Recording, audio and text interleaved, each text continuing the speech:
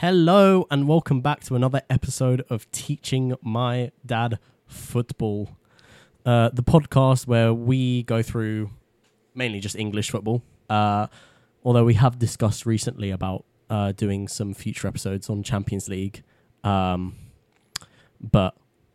otherwise, if you haven't been here before, we're just going to talk about the weekend's results.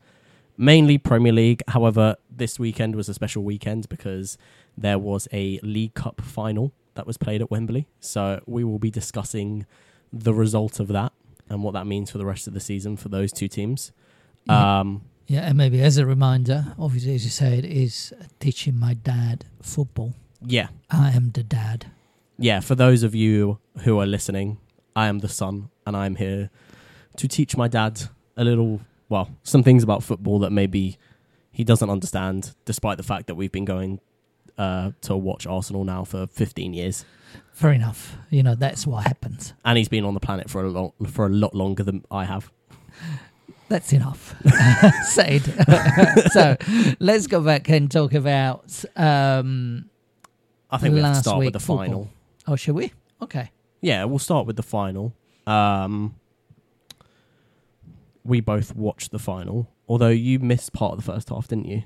I did miss part of it, but yeah. I mean, you did miss some action. I mean, in typical Chelsea versus Liverpool final fashion, it was 0-0 after 90 minutes. However, we did get a goal. It didn't have to go to penalties, unlike the last two meetings in cup finals between these two. With Liverpool coming out the victors, 1-0. Van Dijk, I believe it was a 117th minute winner. Yeah, really towards the end. Yeah. Which obviously it's the first trophy for Klopp this season. He'll be hoping there'll be more. I'm hoping there won't be any more. Actually, they could win the Europa League. I don't really care. They can win the Europa League, FA Cup. I wouldn't really care because we're not in those competitions. But at least in the Premier League, I do not want them to win for obvious reasons. Absolutely. And so what do you think of the final?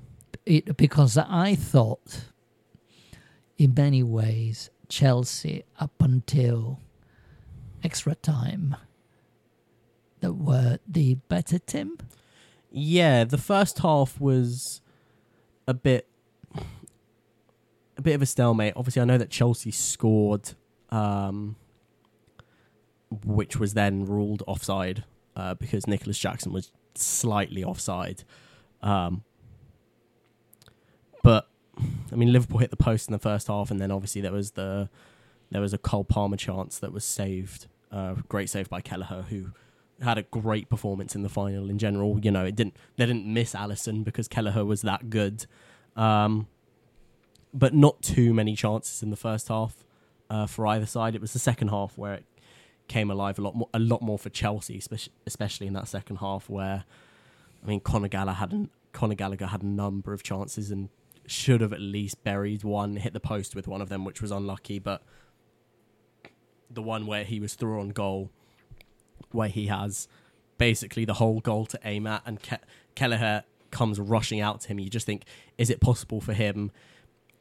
If he saw Kelleher rushing, could he have taken it first time, or should he have? Maybe he could have. If he does take that touch, I think he has to take it round the keeper. But Kelleher did really well there and produced another great save. But as you said, when it came to extra time, Liverpool brought a bunch of kids on, and as Gary Neville, to quote Gary Neville, what he called them, the blue £1 billion bottle jobs, because they had Liverpool on the ropes in that last sort of 20 minutes of regulation.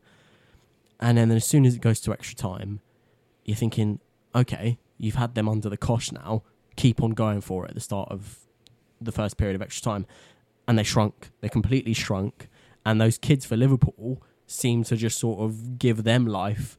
And, you know, it was sort of it just looked like eventually Liverpool were going to make that breakthrough, and off a corner, Van Dijk heads in for the second time in the game. Previous one was ruled out, which we'll talk about because there's been some discussions online, should we say, about that goal and why it was ruled out. But Van Dijk towering header near post and heads it in towards the far post, and first captained trophy for Van Dijk. Obviously, Henderson was captained all their previous ones, but with Henderson's departure in the summer, that's Van Dijk's first trophy he's lifted for Liverpool Football Club.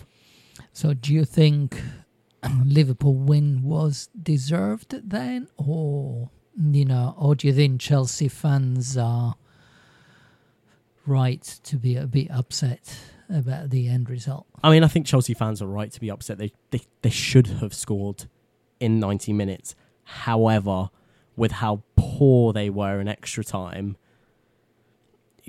I think Pochettino said after the game that he thought that his players were at that point trying to play for penalties, but it's just like, you've got to recognise. I know that Chelsea are a young team, and people will talk about how Liverpool had a lot of kids on the pitch. They did still have quite a number of experienced players on the pitch, whereas you look at that Chelsea side, and basically the most experienced player on the pitch for Chelsea was Ben Chilwell, who has been in and out of the squad with a lot of injuries. Obviously, he has a Champions League medal, but you wouldn't really consider Ben Chilwell to be that experienced of a player. But across the rest of the pitch for Chelsea, they have, obviously Raheem Sterling was playing as well, but beyond those two players, there was a lack of experience, and it's a common theme with Chelsea this season, not only a lack of experience but a lack of leadership on that pitch, because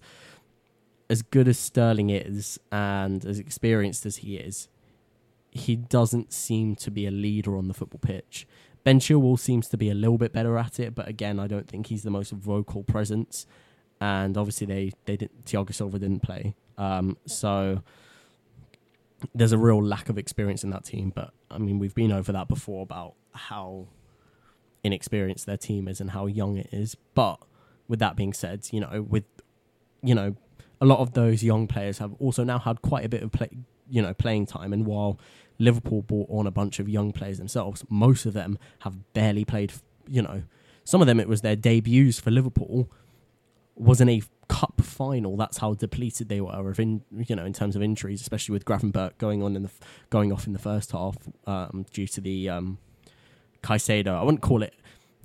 It looked really bad, but I wouldn't necessarily call it a challenge. I don't think he's actually tried to tackle him. I just think it's a sort of an unfortunate sort of, he's planted his foot where Gravenberch's also planted his foot, and he kind of just, as Caicedo goes to plant his, he makes that contact with Gravenberch sort of above the ankle slightly, and it looks really bad, but I don't think he's actually trying to challenge him there. So I think the no red card was a good call. Right. And do you want to talk about the goal that was... Yeah, the offside goal. The offside. Jamie Carragher tweeted something. Well, he didn't tweet something. He retweeted something from a Liverpool fan where it was essentially...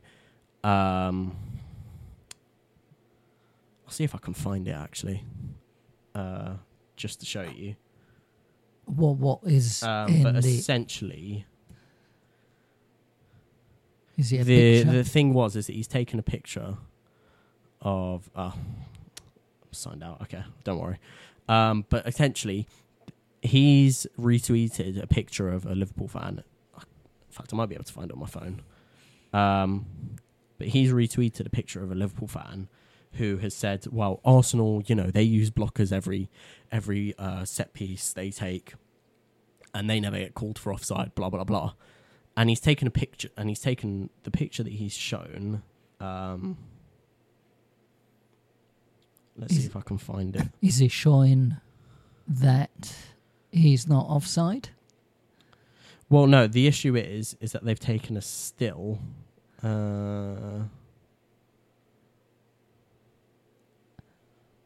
It doesn't matter if I can't find it, but tell me what it is that you see. The tweet. So you can see here. So this guy has tweeted every set piece. I'll read it for the listeners and the viewers as well. Every set piece that Arsenal have around the penalty area has 3 players in offside positions to block defenders running back. Not once has a goal been disallowed like it was today. absolute farce. Now, he's taken that picture, and you can see there's 3 Arsenal players stood in offside positions. Declan Rice, however, is absolutely nowhere near taking the free kick. And then he's done that. And what he hasn't noticed was that... so what happens instead in the Liverpool? What happens in the Liverpool case then? Well, in the Liverpool case, Endo is stood in an offside position, and Colwill, trying to get back into the box when the free kick is taken, is blocked off by Endo, who, when the free kick was taken, was in an offside position. Colwill is blocked by Endo trying to go back into positioning, because even though he's not marking Van Dijk has a free header, essentially, because Chilwell's behind him, who was probably actually the player marking him. But Chilwell is marking Van Dijk, but he's actually behind him. And so what ends up happening is that Van Dijk has all the space to attack the header. The issue is that if Endo doesn't block Colwill off there, if Endo's not there, Colwill probably gets back into that space and either makes it a lot harder for Van Dijk to score that, or he's able to just sort of clear it himself. And so, for that reason, Endo has impacted the play from an offside position, and therefore it looks harsh. And I know a lot of Liverpool fans felt it was harsh on the day. And to be fair, I would say that maybe it was a little bit harsh because typically those don't get called, but it is the right decision. He has blocked Colwill off there, and Colwill has the potential to make an impact on the play because of his proximity and because of where he would have run back into, and therefore correct decision. However, probably the calling of it on other games isn't consistent enough, and you see teams get away with it sometimes. But the instance of that Liverpool fan saying about the Arsenal players being offside and then Jamie Carragher retweeting it was just wrong, because actually then when you see another frame, you see that when Declan Rice takes that free kick, all those Arsenal players are now onside. So it doesn't matter if they're standing in an offside position before the free kick is taken, because actually it's something you see at like Sunday League level. Attackers will stand in those offside positions because the defensive line is not going to drop back there, because why would they drop back? And if they choose to drop back, it makes it a lot easier to score from, because all of a sudden your keeper can't quite rush out as much, and you can put it on the keeper a little bit more. But it also, so those West Ham players were keeping their high line so that, and naturally when the free kick is taken, they move back, but Arsenal players then move back onside as well. Essentially, it makes it a lot harder for those West Ham players to mark those Arsenal players.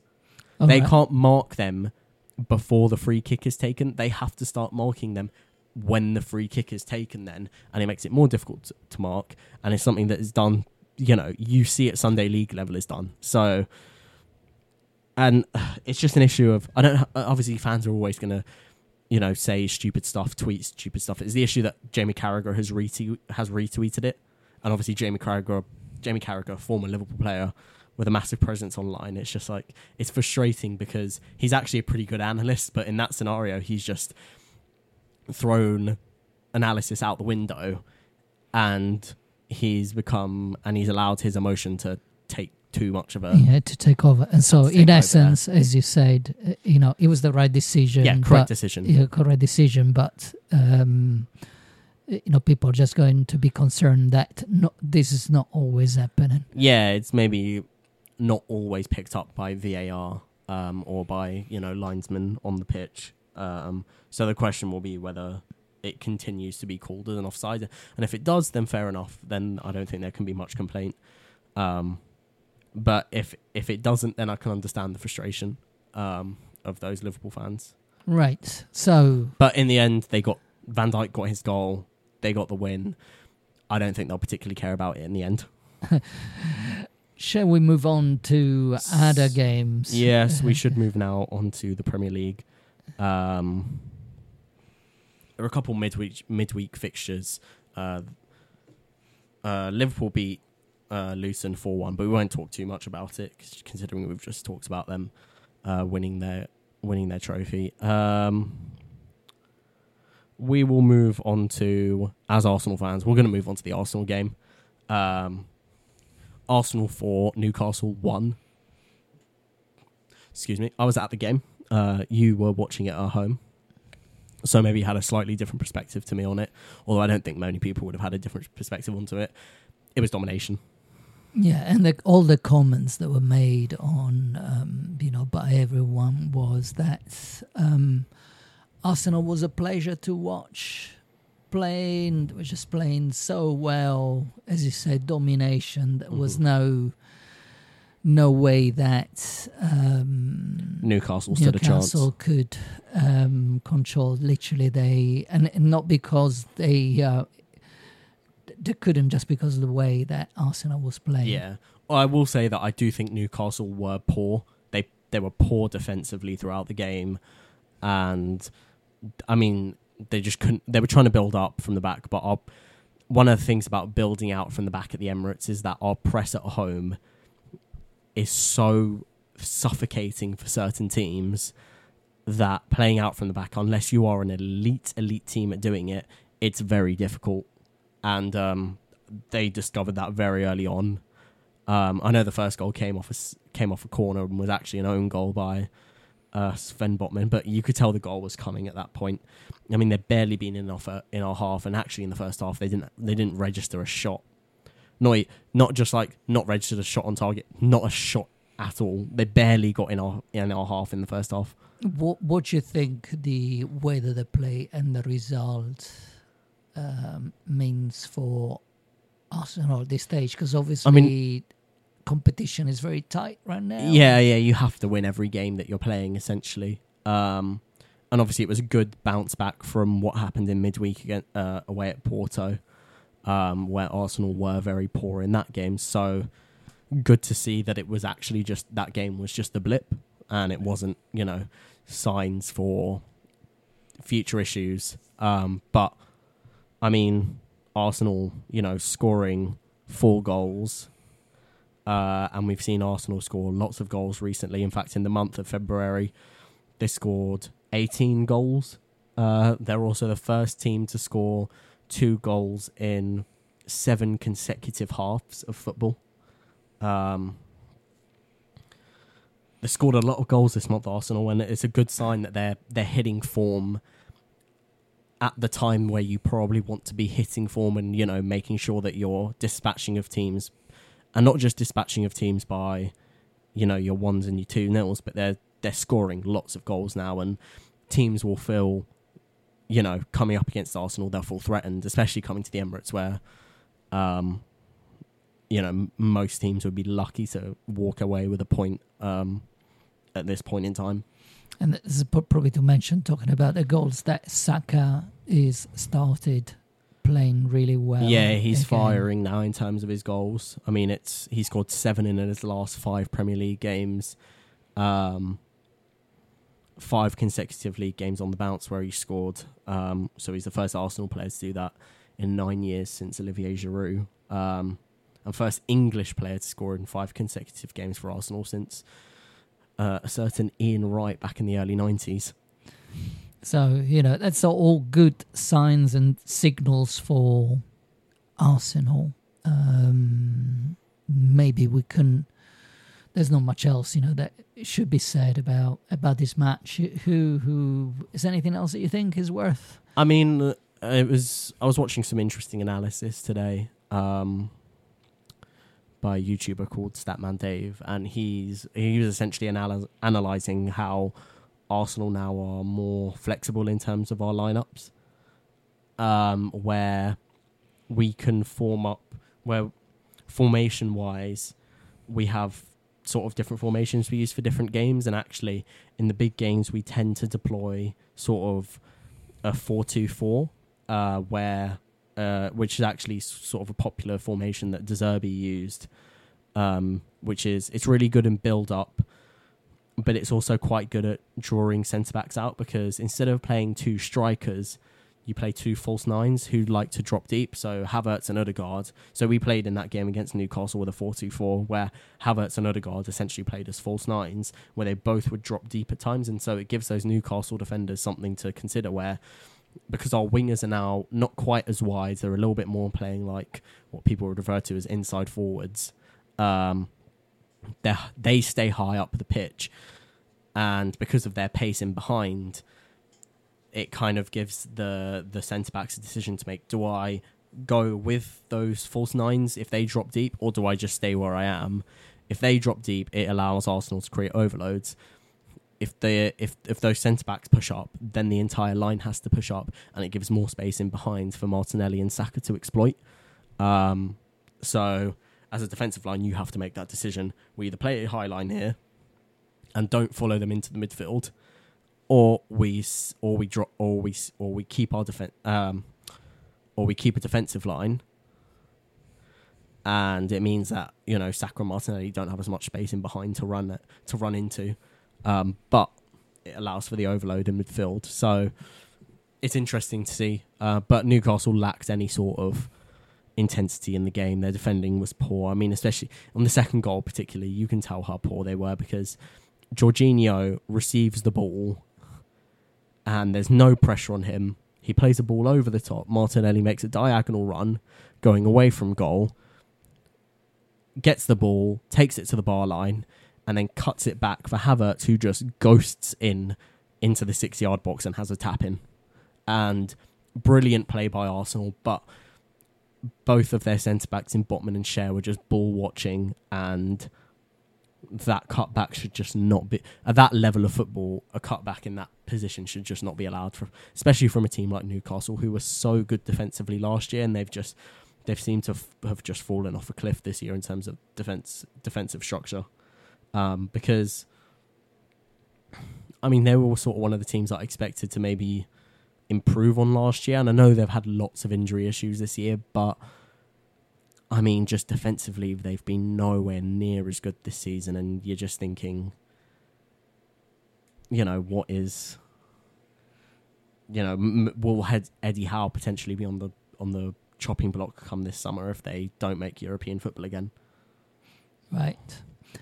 So, good for Arsenal. Who else do you want to talk about? Because I'm mindful that we said we're going to try and do we'll shorter. We'll keep it a little bit shorter. I think we should talk about the United game against Fulham, because United are a mess. Fulham won 2-1 with a very late goal from Alex Iwobi. But had Fulham been more clinical, they actually could have walked away with the game. Like, they had so many chances, Fulham, and United. It looked like one of those games where Fulham didn't take their chances, and then, Maguire gets that late header to equalise, and you're just thinking, it's one of those games where United is just going to get a point from a game where they really don't deserve anything, but that's because the other team just hasn't been clinical enough. And but in the end, Fulham broke away brilliantly through Adama Traore, who made one of those bombing runs up the wing and found Alex Iwobi, who, a very clever finish, reversed it into the near post, and Anna was just sort of stood there, not able to react. I must admit, all the commentary that I've heard, that I read about, they were all saying how, truly that the better team won and that Fulham was really, really good. I mean, structurally, United are just a mess. Like, looking at them, especially this season, they look at times like they're trying a high press, but then when they try a high press, the defensive line isn't following up. Because essentially, if you're going to do a high press, your defensive line needs to push up to squeeze the pitch. But their forwards are pressing, and the midfielders are pressing, but their defensive line is just staying where it is. And in part, it's because their defensive line doesn't have enough pace, probably, to play in a high line. But, I mean, you think principally they should just be doing it anyways, because otherwise what it allows for, and what you saw in this game, was that their forward and the midfield line would press for United, their defensive line wouldn't follow, and there's just a massive gap now in the middle of the pitch for those Fulham players, that if they can evade the press and just sort of chip a little ball into midfield, those Fulham players in midfield have all the space to run into. and their forwards can now run forward, and then all of a sudden the United's defensive line has to retreat, and you just saw them just continually attack, exploiting those spaces in the middle, because essentially United's midfield wasn't there because they were pressing, but their defensive line needs to push up there, and it's really basic stuff, and you're just wondering, why is that? Yeah. Is it Ten Hag who isn't relaying those messages well enough, or is it because of those defenders who just are afraid of playing in a high line because they're afraid of the space in behind, and they're not? Is it because they don't trust Ten Hag?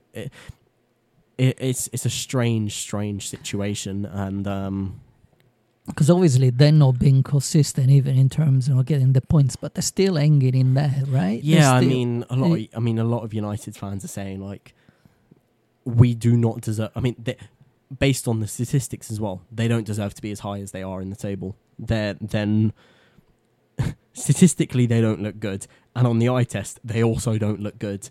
And I mean, I said that potentially United could have taken a step back this year, naturally, because as they try to adopt a new system, a lot of those players, for one, aren't going to be the right profiles for that system. And two, it takes time to learn that system. And we saw at Arsenal under Arteta, where first season he comes in halfway through the season, and actually came the end of the season, won Arsenal a domestic trophy, and had the league season started when he came in, Arsenal would have got Champions League football. They would have had the fourth best record in the league when he came in for the rest of the season. And then the following season, we see Arsenal regress and finish 8th. Now, they had finished 8th the previous season, so I think that helped Arteta in those regards. But in that first half of the season he was in charge in, he essentially wasn't particularly big on his principles. He was just sort of managing the squad and tried to get them to be defensively solid, which he managed to do, and that's how Arsenal won a trophy. The following season, he tries to start to implement his actual tactics, and you see certain players aren't built for it, and certain players don't have the profile to match, and aren't high enough level to play in that system. And Arsenal were poor that year, especially at the start of the season, but they got things sort of sorted out later on in the season. And I said at the beginning of the season that I thought United could follow a similar thing, where Ten Hag kind of threw his principles out the window last season, and they end up getting third place, Champions League football, plus they won a trophy. But if he was always going to try and go to what he is as a manager, which is similar sort of principles as Pep Guardiola. He's from the school of Pep. He was a coach at Bayern alongside Pep. And you saw it at Ajax as well, how he played football. So you would have expected that. But the issue is that I'm not even seeing what I saw under Arteta in his first full season in charge. While the results weren't always there, you could see what he was trying to do. Under Ten Hag, I can't see what he's trying to do. And I don't know if that, at the end of the day, that the blame has to be on him, but those players, especially their defensive line, they just have to recognise that if they're pressing, we need to step up here. And one of them just has to take the onus and the responsibility of stepping up, but none of them are. And as a United fan, it must be really frustrating to watch them. On a last remark, there is still a strong possibility that they may get Champions League. Is there a chance? I hope not, because they're not good enough. There are two teams who are fighting for it. That if a fifth spot does open up, there are two teams who deserve it more than them based on this season, and I would hope that those two teams get it. Even one of them being a team that I don't like in Spurs, but given that Spurs have been a lot better than United this season, and so on merit they would deserve it over them. But if that United team somehow manages to get into Champions League football again, I don't know, to be honest, because they shouldn't be within. They shouldn't have a chance to actually get it. And that's not me sort of hating on them. They're not good. Right. Like they're legitimately not very good as a football team. Right. Who else should we talk about quickly. Well, it was a big result on lots of goals in a game between Villa and Forest. Villa 4, Forest 2. I don't know if you watched any of the highlights of the game. I watched some of the. I did watch the highlights. Yeah. So you saw on Match of the Day. I mean, Villa jumped out to an early lead. They got 3 goals in the first half.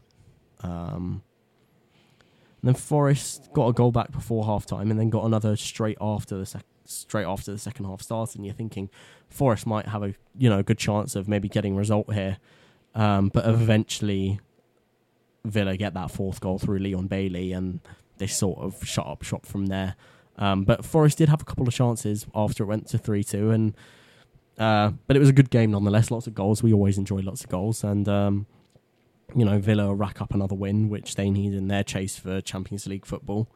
They're currently sat in 4th place, I believe. I think they are, and so the result. Yeah, because Spurs didn't play at the weekend. Yeah, so result is not a surprise. As you said, it was a very good game. Forest did have good game for the viewer to watch. And it was a nice game, and as you said, good result for Aston Villa because they now are still on the run. Yeah, and especially with United's loss at the weekend, and Spurs didn't play at the weekend because they had their game postponed because Chelsea were playing in the cup final. So Villa just sort of helped create a little bit more of a gap there between the two teams below them, which is always healthy going into the final stretch of the season, and especially because they have European football soon as well, because they will have the round of 16 of the Conference League coming up soon. Right. Who else? Well, there was another 4-2 in the league this week. Well, it wasn't the weekend, it was the Monday night game. West Ham 4, Brentford 2. Jared Bowen got a hat-trick. Similarly, in this game, West Ham jumped out. Similarly to Villa, sort of jumped out to an early lead, although only to a 2-0 lead. They went 2-0 up, both goals through Jared Bowen early on. And then not too long after, Brentford did hit back 2-1 through what was a lovely finish by Neil Maupay, player who many Arsenal fans don't particularly like, although he's slightly better in the books recently because his beef with James Maddison at Spurs. So, he's just sort of one of those players who sort of is just there to sort of rattle opponent players on the pitch. But it was a brilliant finish by him. Great. I think Gary Neville said on commentary it was great movement by him as a striker, and then finished it into the roof of the net. Brentford, I thought were unlucky. I thought Brentford were unlucky to not have a couple penalties this game, because especially there was one at 2-1 down in the first half where they're now pressing for that goal, and Kudus tries to go shoulder to shoulder. I can't remember with I think it was Reguilon. He tries to go shoulder to shoulder with Reguilon, but actually doesn't catch him shoulder to shoulder. He actually ends up putting his shoulder, what looks like, into Reguilon's back. And to me, it looks like it should have been a penalty. VAR looked at it and they said not a clear and obvious error. And I know the reason. I think I know that the reasoning that they'll say why it wasn't a clear and obvious error, and it was because it wasn't. If you watch it back in real time, maybe the referee thought it was shoulder to shoulder, and therefore it's not clear and obvious. But it's a penalty, man. He's pushed him in the back. Oh no, it did look. When you're looking at it again, especially in slow mo, where you can actually see where the contact is made. He's not shoulder. It's not shoulder to shoulder. It's from the back, and I think all the people commenting on that, they all agreed. That it was. Most of them. Yeah, I think most of them said they were lucky to get away with it. If the ref points for, what the issue is there is that if the ref points for a penalty, VAR does not overturn it. Because the ref hasn't pointed for a penalty, it's not deemed enough of an error for VAR to intervene, and so it's confusing to me, to be honest, when they don't intervene in those scenarios, because to me it's a foul and Brentford should have had a penalty, and then Ivan Toney is very good on penalties, so likely would have gone 2-2, and you never know at that point if Brentford then keep up the momentum, because they didn't find an equaliser in the first half, and then early on in the second half, Jared Bowen completes his hat-trick. At 3-1, it just feels like all that momentum that Brentford had is kind of gone now. And then actually not too long after, Emerson puts a beauty of a shot from outside the box into the top right corner, thunderbolt of a left foot. Brilliant goal. What did you think of it? Well, I think it was, the comment there was, it's one of those goals that you, in the years to come, you'll quite happily watch he'll rewatch again. It really was a great, absolutely great goal. Yeah, I mean, Bowen took the match ball away, but no doubt that Emerson had the best goal of the game. I'm sure that he'll remember it, but being a defender, he'll remember it for years to come. Brentford did get sort of a goal late back in the game, sort of after the 80th minute through Wissa, which was another actually very good goal in the game, but wasn't enough in the end. And once West Ham sort of decided to shut up shop, it was not much. Brentford didn't really create much beyond that. And so West Ham get back to winning ways after a long time of not winning. Obviously, Lucas Paqueta back in the squad, and they score some goals as well with him back in the squad. Such a vital player for them. Very good player, but if he's not playing, they really miss him and they struggle. But when he does play, they play a lot better football. Okay. We'll move on now. I think we'll move to the Everton game. I don't know. Yeah. Quickly. Everton, who drew 1-1 with Brighton away from home. Another one, I would think that Everton fans will feel a little bit annoyed at the result because they conceded a very, very late equaliser. In fact, Sean Dyche wasn't particularly happy after the game. He was complaining about how many minutes were added on. But Lewis Dunk got the equaliser in the 94th minute. And I wasn't particularly happy because I have two Everton defenders in my FPL, and I was hoping for those clean sheet points, but they weren't to come. They didn't come. But Jared Brentwaite put them ahead in the lead with what was a brilliant finish, actually. I don't know if you saw it. Another set-piece goal, actually, for Everton. They're the second-best set-piece team in the league, behind Arsenal. I think they've scored over half their goals from set-pieces, actually, Everton. But absolutely set-piece, and it falls to him, and he rifles it into the top corner from sort of the left-hand side of the box. And you're thinking at that point, maybe Everton hold on for another win away at Brighton. But Brighton do get their equaliser in the end. And I think 1-1 on the basis of it was probably a relatively fair result. I think Brighton created enough to warrant themselves a point. Maybe they could have even felt like they could have won the game, given the chances that they had. But, I mean, in typical Brighton fashion, they fail to finish their chances sometimes. Yeah, and I think so. Maybe last comment about this game. Everton is playing well enough, notwithstanding the and obviously big news during the week that their point deduction got reduced from 10 points to only 6 points. So they find themselves now a couple spaces higher in the table, a couple more points away from the drop zone, albeit that there is another potential point deduction upcoming for them and potentially also Forest. I think that hearing is in... I think maybe a couple of weeks, actually. It's maybe even a week away. So they could find themselves in a position with yet another point deduction, but that being reduced from 10 to 6 will definitely sort of give those players a little bit more comfort until potentially another point deduction, which they'll have to bounce back from. But if Forest also hit that with that point deduction as well, you'd think that given that if they get hit with the same sort of point deduction, that they might be okay then. If Forest then also drop points, because Forest have struggled to pick up points all season. We will talk about Palace now, who won 3-0 at the weekend, with their new manager in charge, who I have completely forgotten his name. He's German. He used to manage Frankfurt, and I've completely forgotten his name now. We'll call him Mr. K for now, and then you'll remember. Yeah, I don't know why I've forgotten his name. Pretty sure he managed them to Europa League glory a couple of years ago. But nonetheless, Palace with a 3-0 win at home to a team that they should be. You think that if you're Palace, you'd be saying we need to pick up points here, because they haven't been great this season. Palace, especially in the last couple of months under Roy Hodgson, but 3-0 nonetheless was a big result for them.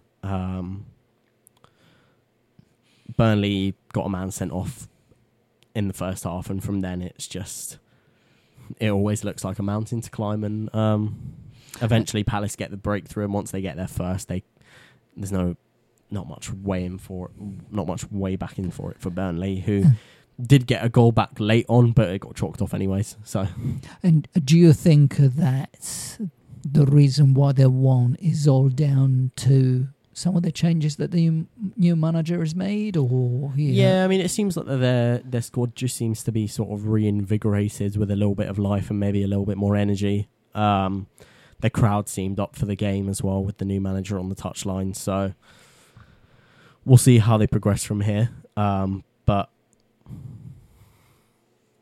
yeah, we'll be. I guess the next couple of games we'll be able to tell. Yeah, we'll be able to properly analyse sort of exactly what it is that the new manager, Mr. K, is doing with their team. So I don't drive myself. Oh, you want to know? We can call him Mr. K, isn't it? Whichever way his name is, yeah. Oliver Glasner. There you go. Yeah. Oh, he's Austrian. I'm mistaken. I mean, we'll speak German then. But am I correct in saying that he managed Frankfurt? He did manage Frankfurt. Yeah. Okay. All right. Cool. So I was correct about that at least. Next game. We'll talk about City now. Now I only saw the first half of it because I then left home for the Emirates. But City not really firing, although they did win by a lot of goals yesterday against Luton in the FA Cup, where Erling Haaland scored 5 goals. So maybe they are firing now, but at least up until that point where they beat Bournemouth 1-0 away from home, Foden with another goal, who's been really important for them recently with sort of lots of goals and assists popping up.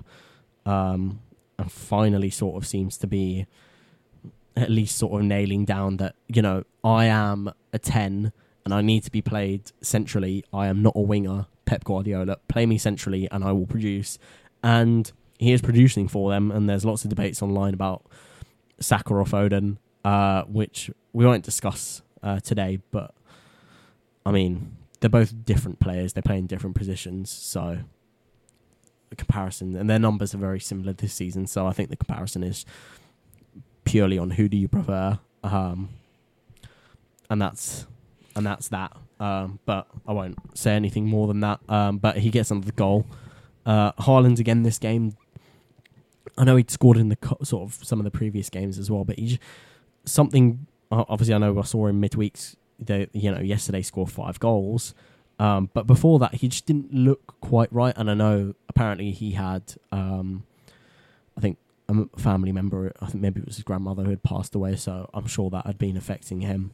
But he didn't look quite right at that point in time. But City get another win, which is all they need at this point. And I'm sure that they'll hit that gear of form soon enough. Because actually, if you look at them recently, their recent results, they've basically won all their games since they've come back from the Club World Cup, apart from that draw against Chelsea a couple of weeks ago.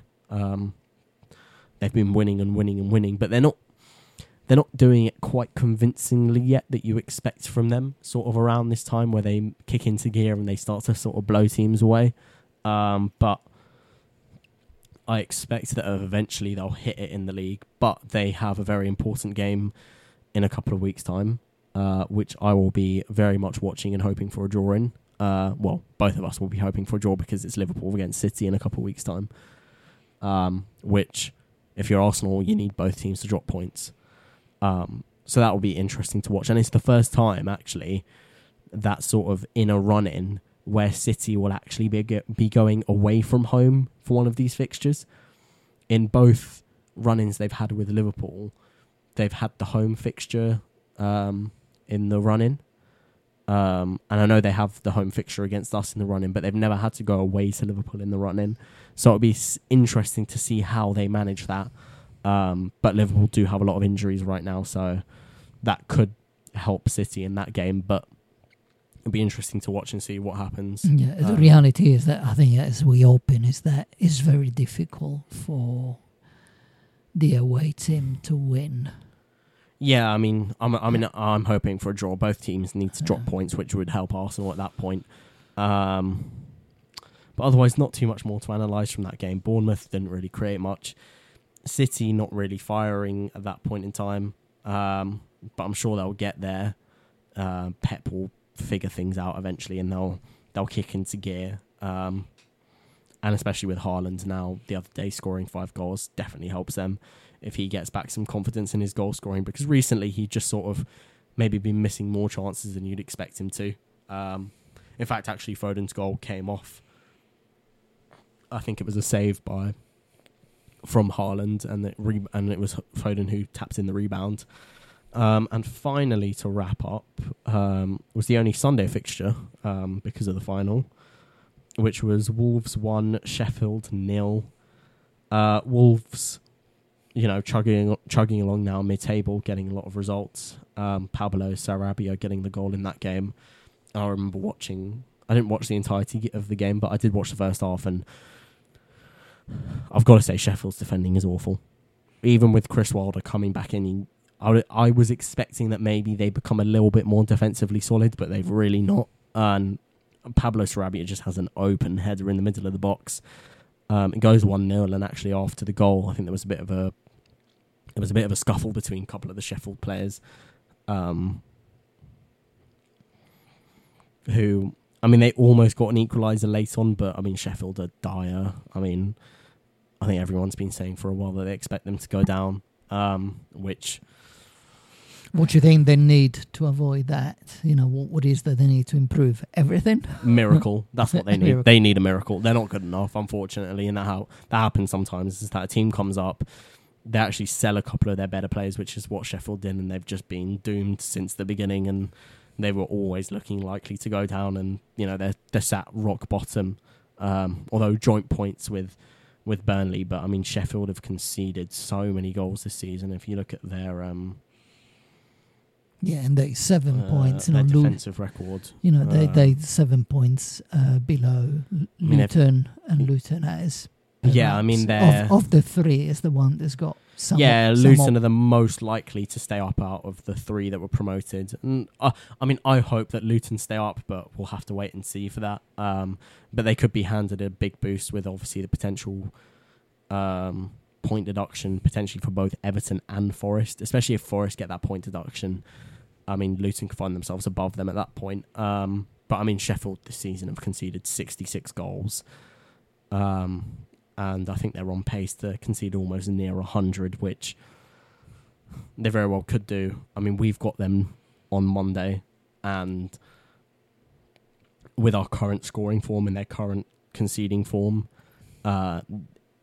they could be in for a rough night. They've already had a couple games this season where they've conceded heavily at home. They've conceded 5 to Brighton recently at home, 5 to Villa, and then early on in the season they conceded 8 at home to Newcastle. So you'd expect that Arsenal would go there and dispatch them as well. But you never know. It's the Premier League. Anything can happen. And with that being said, we'll quickly go to fixtures for next weekend, and we will do our predictions, which we did a number of weeks ago. And I meant to sort of look at who predicted the most right, but we don't have time for that today, so we will just quickly do our predictions for this coming weekend. Right. Okay. So, do you want to start with Brentford, Chelsea? Yep. Brentford. versus Chelsea. Chelsea. Somehow, what are you thinking? well, I do like Brentford, and They are at home to Chelsea, and Chelsea obviously struggled. Brentford have beaten Chelsea away this season already. It's going to be a 2-1 to Brentford. So there's going to be goals, but Brentford wins. Brentford haven't been brilliant recently. I'm going to go for a 1-1 in that game. I think Chelsea get a point. All right, next up, Everton versus West Ham.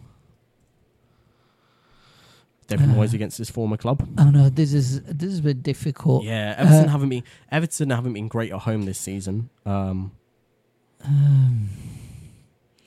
1-1. Although they expect more goals, but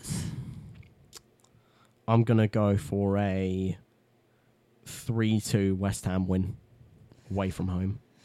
All right, next up, Fulham at home to Brighton.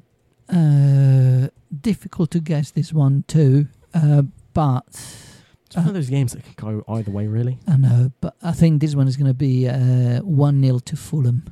1-0 to Fulham. I don't know. It's tough. I'm going to go 2-2. I think another sort of game with quite a few goals in. Brighton don't like keeping clean sheets, and Fulham can be the same sometimes. Next up, Newcastle looking to bounce back after the hammering against Arsenal. Yeah, but they're at home to Wolves. But Wolves is not an easy. Yeah, Wolves can be difficult to play against. They'll sit up, quite defensively at times. But I'd expect Newcastle to win this one. Yeah, it's the question of the score. A 3-0. 3-0 to Newcastle. I think that Newcastle will win as well. Not as close though. I think it will be 2-1 Newcastle. All right, next up, Forest at home to Liverpool. Right, here is my wishful thinking. And so it's going to be a draw 2-2. 2-2, okay. I, on the other hand, think Liverpool are in gear now. They've just won a trophy. I think they'll be getting some of their players back for this game as well. I'm going to go Liverpool 3-1 win. Next up, Spurs at home to Palace. Right. This is going to be interesting, right? Because Crystal Palace will have had time to adapt. New manager. Spurs, though, started playing well again. They've had some time off as well. They didn't play at the weekend. This is going to be they'll be well rested. 3-1 to Spurs. Yeah. I would agree. I'm going to go for Spurs. They're going to win 4-0. As much as I hope they don't, I do think they'll put quite a few past them. And then 5:30 game on the Saturday is Luton against Villa. Right. Luton at home, they've been brilliant. They've been good in these big games at home against big teams. They've been unlucky to sort of lose some of the games, but I mean, against Arsenal they gave a tough game. Against City they gave a tough game. They got a point at home against Liverpool, and would have got a win had it not been for a late equaliser by Luis Diaz in that game. They lost marginally to United 2-1. Gave a tough game against Spurs earlier on in the season as well. So I think they might be due a win in sort of this game. Against sort of one of these teams higher up the table. But obviously, I know they beat Brighton the other week. I think they beat them 4-0. There's going to be a draw 2-2. 2-2, okay. I think Luton get a win this game. I think they beat them 2-0. Okay, and then Sunday's games, you got first Burnley against Bournemouth. I think Bournemouth is going to win this. 1-0 away to them. 1-0 away for Bournemouth. I'm going to go for a draw here. I'm going to go for a 1-1. And then finally, Manchester Derby. Well, not finally, penultimately. Manchester Derby. City at home to United. All right, my wishful thinking here again. Somehow, Man U. Somehow, Man United are going to sit up in a low block and they're going to make it really difficult for them. I don't know. I think they're just going to fight. A draw. A draw because my wishful thinking, but with goals, 2-2. 2-2. I mean, I think if City score, they'll win. See, I could actually see a draw happening in this game, sort of similar to how United got a draw away at Anfield, where they sat back quite a bit. But in the same time, I also could see City absolutely blowing United out the water. 4-0 City. City will smash them. Right. And then finally, Monday game, Sheffield at home to the mighty Arsenal. Right. This will be a surprise if we don't win by quite a few goals. Yeah, given their recent form. 4-1 to Arsenal. 4-1 to Arsenal. See, this is the point where you can make a prediction and end up looking like an idiot. I'm going to go Arsenal 3-0 win. Away from home. Right. Carry on the sort of decent scoring form. So, next time we're going to check before how we did our predictions. Yeah. And we will get back to you guys in terms of how good we are at predicting these scores. Although obviously I know if some of you are watching, you might keep depending on when you watch this, the results may have already happened by then. But otherwise for now, we've got nothing left to talk about. So we will be signing off. Thank you for watching or listening, depending whether you're watching us on YouTube or listening to us on a streaming service. If you are listening to us on a streaming service and you want to come over to watch us on YouTube, it's TMD_football. Otherwise, we will see you next time. Next time, absolutely. Goodbye. Thank you for watching.